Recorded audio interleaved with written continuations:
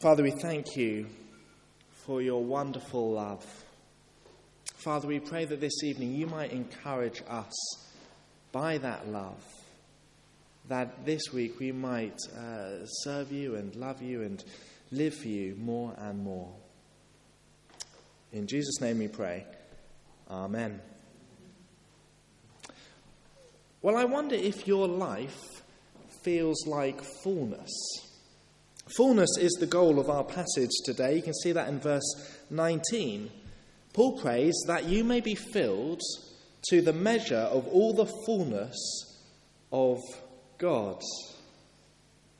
Whatever fullness is, whatever the fullness of God is, I suspect for many of us, we often feel like, that we don't quite have it.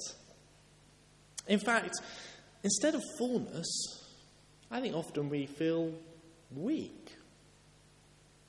We think of some behaviour or desire that we just can't shake, and we feel weak. We think of where we'll be tomorrow morning and how we'd like to speak for Jesus more or love and care for others more. But instead we know that it's going to be a week of failure because we're weak. For me, I long to be a better prayer. But each morning I find myself, having often been woken up too early, trying to read my Bible, and way too often my mind is distracted, my heart is joyless. I just feel weak. Perhaps you're not a Christian here this evening and you can relate to this longing for fullness, for something more. I think it's something everyone can relate to, wanting to be stronger, but knowing it's hard. Our passage this evening comes right in the middle of Paul's letter to the Ephesians, and it's right before a couple of chapters of instruction. So far, Paul has described God's wonderful plan, and we see it in chapter 1, verse 10, to bring all things in heaven and on earth together under one head, that is Christ. He's described how these non-Jewish Christians had been chosen and adopted and made alive with Christ.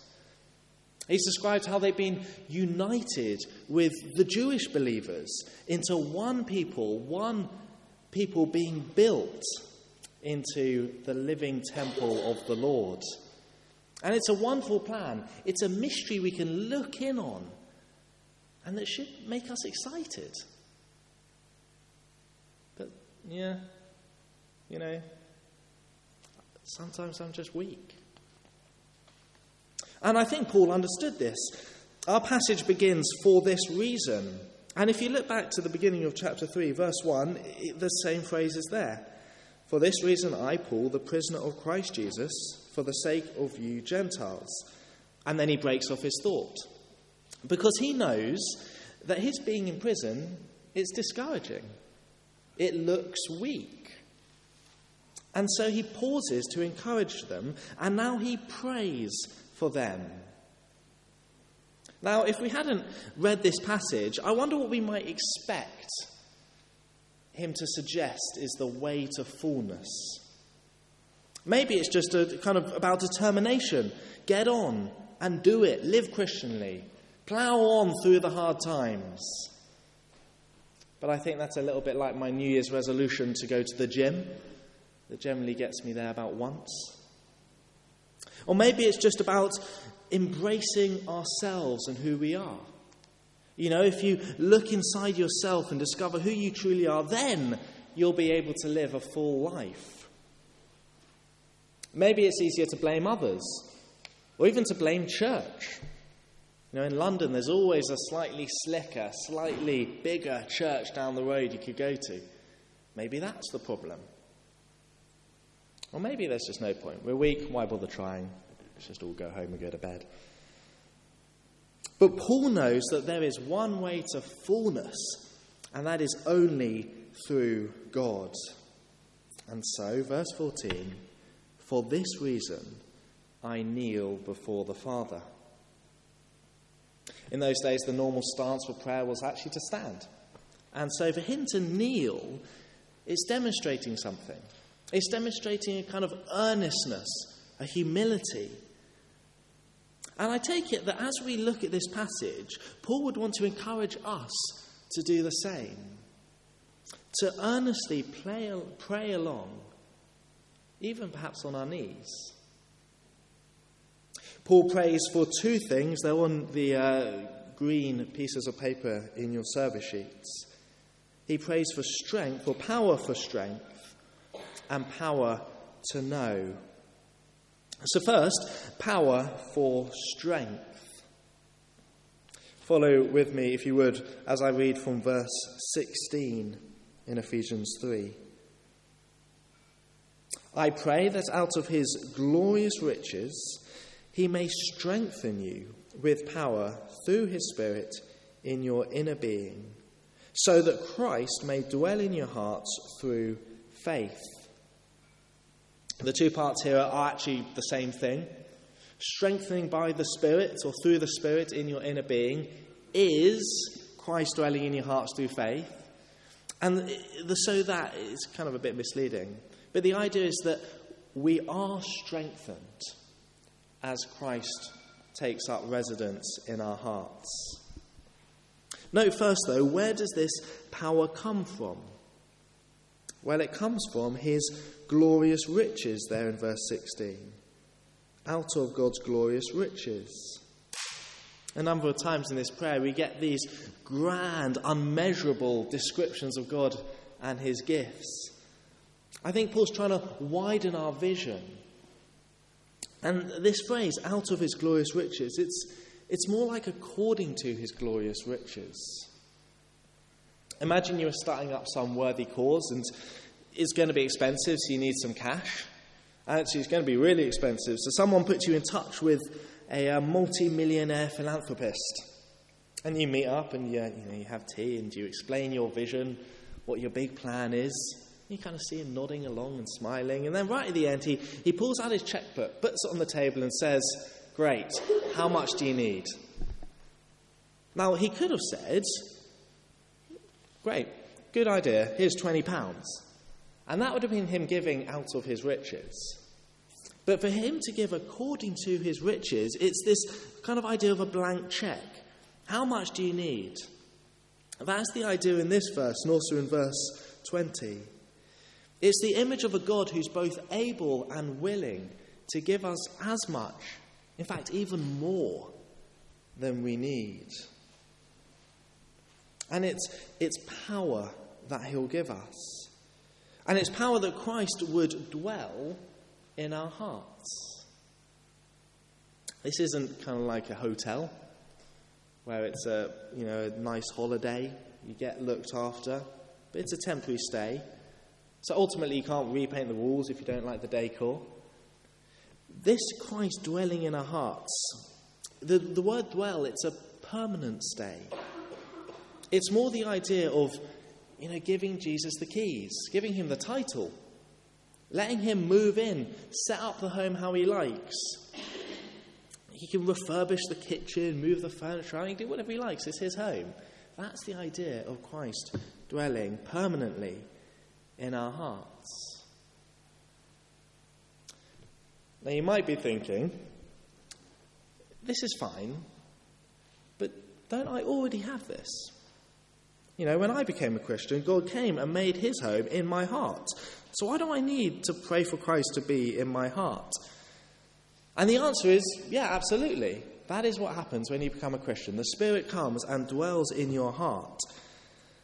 So is there more Spirit or more Christ dwelling that we can have? And in a way, this passage is saying, yeah, there is. This whole prayer, as we'll see, is a case of, here's something you've got, but there's more to be had. And I wouldn't think of it kind of like Christ with one leg through the front door. He is the King. But I think we know, don't we, that each of us will have things that we're holding on to, that we're not willing to give to him as the King. Maybe I'm pushing this too far. It's a bit like we're squatting in the garage of his home, that we won't give up everything to him. And so Paul's prayer is for strengthening.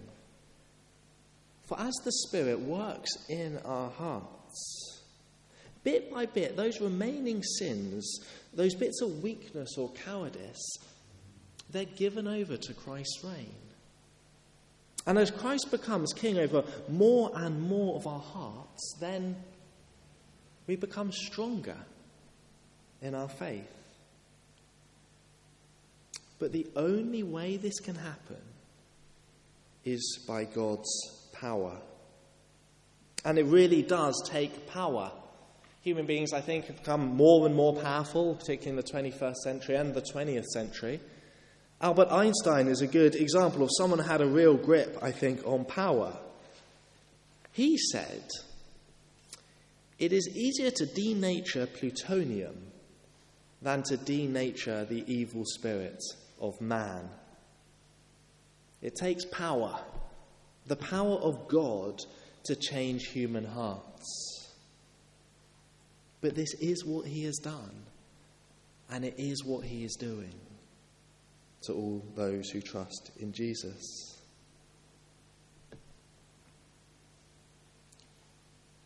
Perhaps you're sitting here thinking of something, a moment of weakness that you'd long to grow in, or something you haven't submitted quite yet to Christ's reign.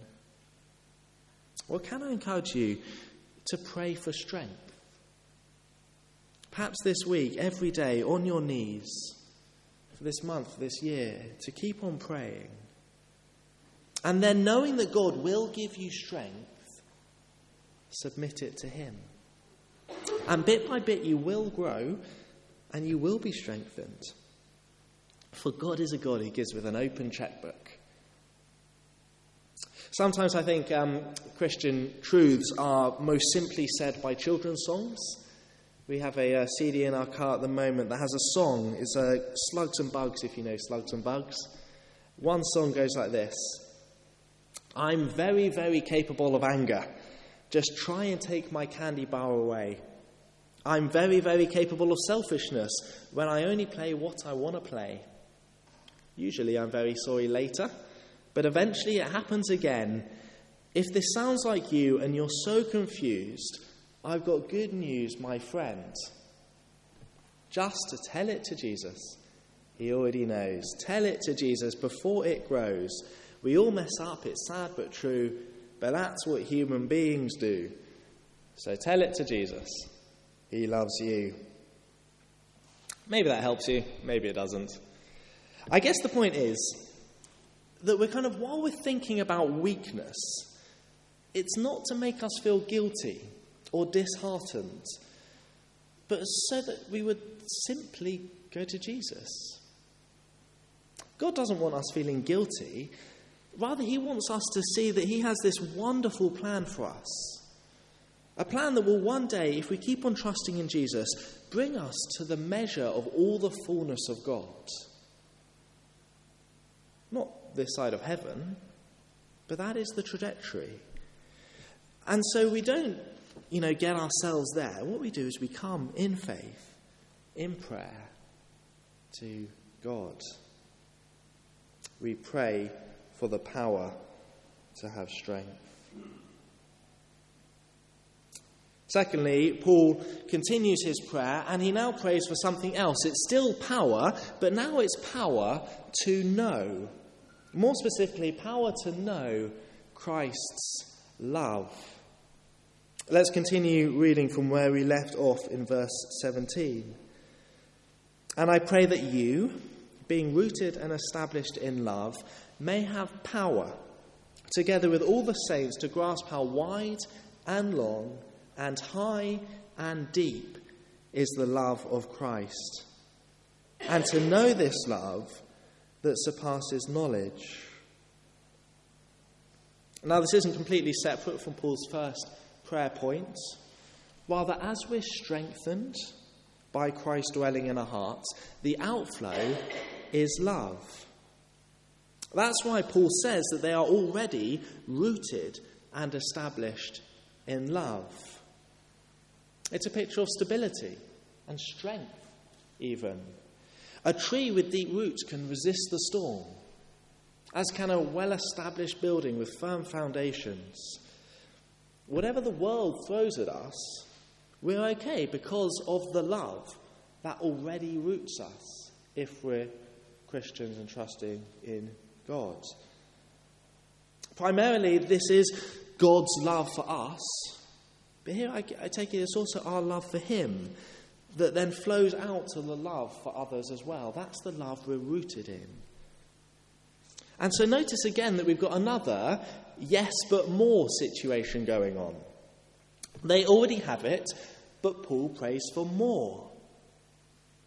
You know, I look at my heart and this isn't a surprise. Because when I think of my love, again I think of weakness all too often. But the problem is, really I shouldn't just be thinking about myself. Rather, I should be setting my eyes on Christ. Because if I really grasped Christ's love for me, well then that would change my heart. So this is what Paul prays for. Power that we may grasp how wide and long and high and deep is the love of Christ. Notice as well that it's not just merely an intellectual exercise. Rather, verse 19, it's a love that we need to know somehow in a way that surpasses knowledge, surpasses our intellectual capacity. How is that? Well, on one level, it's simply that Christ's love is so big and our brains are so small that we can't just know it intellectually. We can't understand it. We need to feel it and to know it. But I think on another level, I think it goes beyond understanding, as there's something organic, something even illogical about Christ's love. In a much smaller way, I think this is true for human relationships as well. I remember when my daughter was born, she's now 10 months old, but particularly in those early days, I felt my love growing and growing. From kind of at the beginning where, well, frankly, I was just exhausted and didn't quite know how I felt. But the love grew. But it was a mystery to me why. If I tried to write down why I loved her, I'm not sure I'd get very far. I'd write down she's really cute, but frankly, there are loads of cute babies, and I don't love most of them. I really only love one. She didn't give me anything. She didn't even smile at me at first. But I still loved her. And really, it's a feeble comparison because Christ's love is so much bigger, and yet, in a way, it's so much less logical. We can't even begin to comprehend the reasons for Christ's love. Why would Christ love us, weak sinners as we are, with nothing to offer him back? Why would he come and die for us?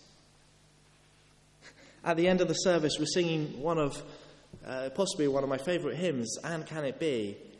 It's great as it beautifully articulates the mystery of these questions.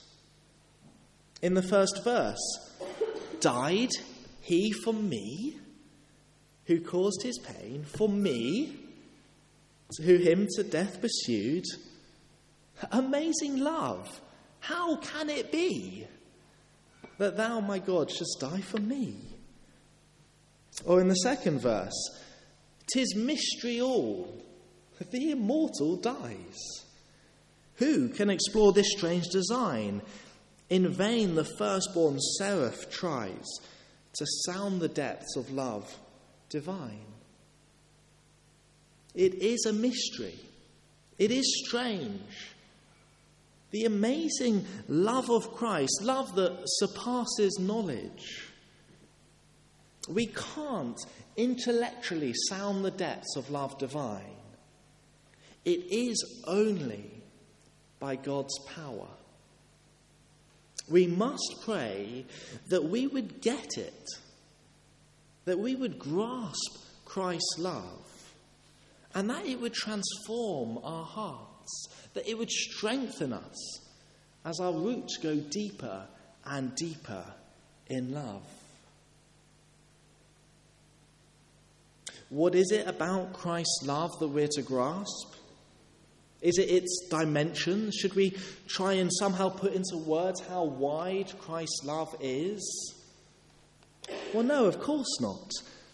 As we contemplate how wide and long and high and deep is the love of Christ, the point is it's immeasurable.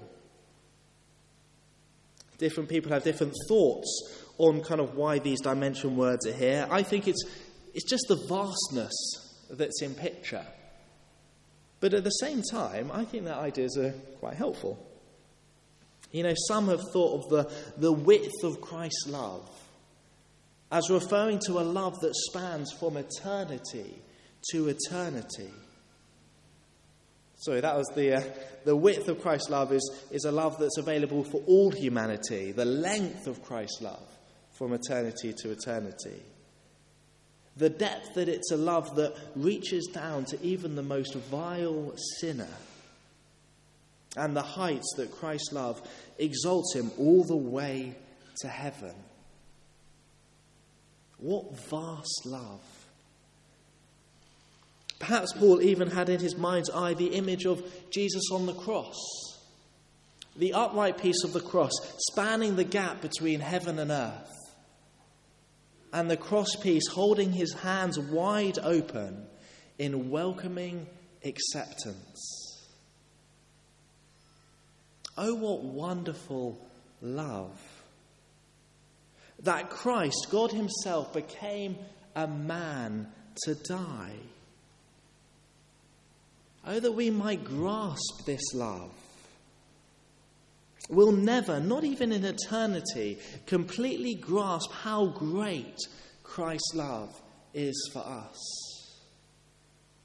But as we pray for power to grasp it, together with other Christians, as we think on it, we will grow and grow towards the fullness of life that God has planned for us.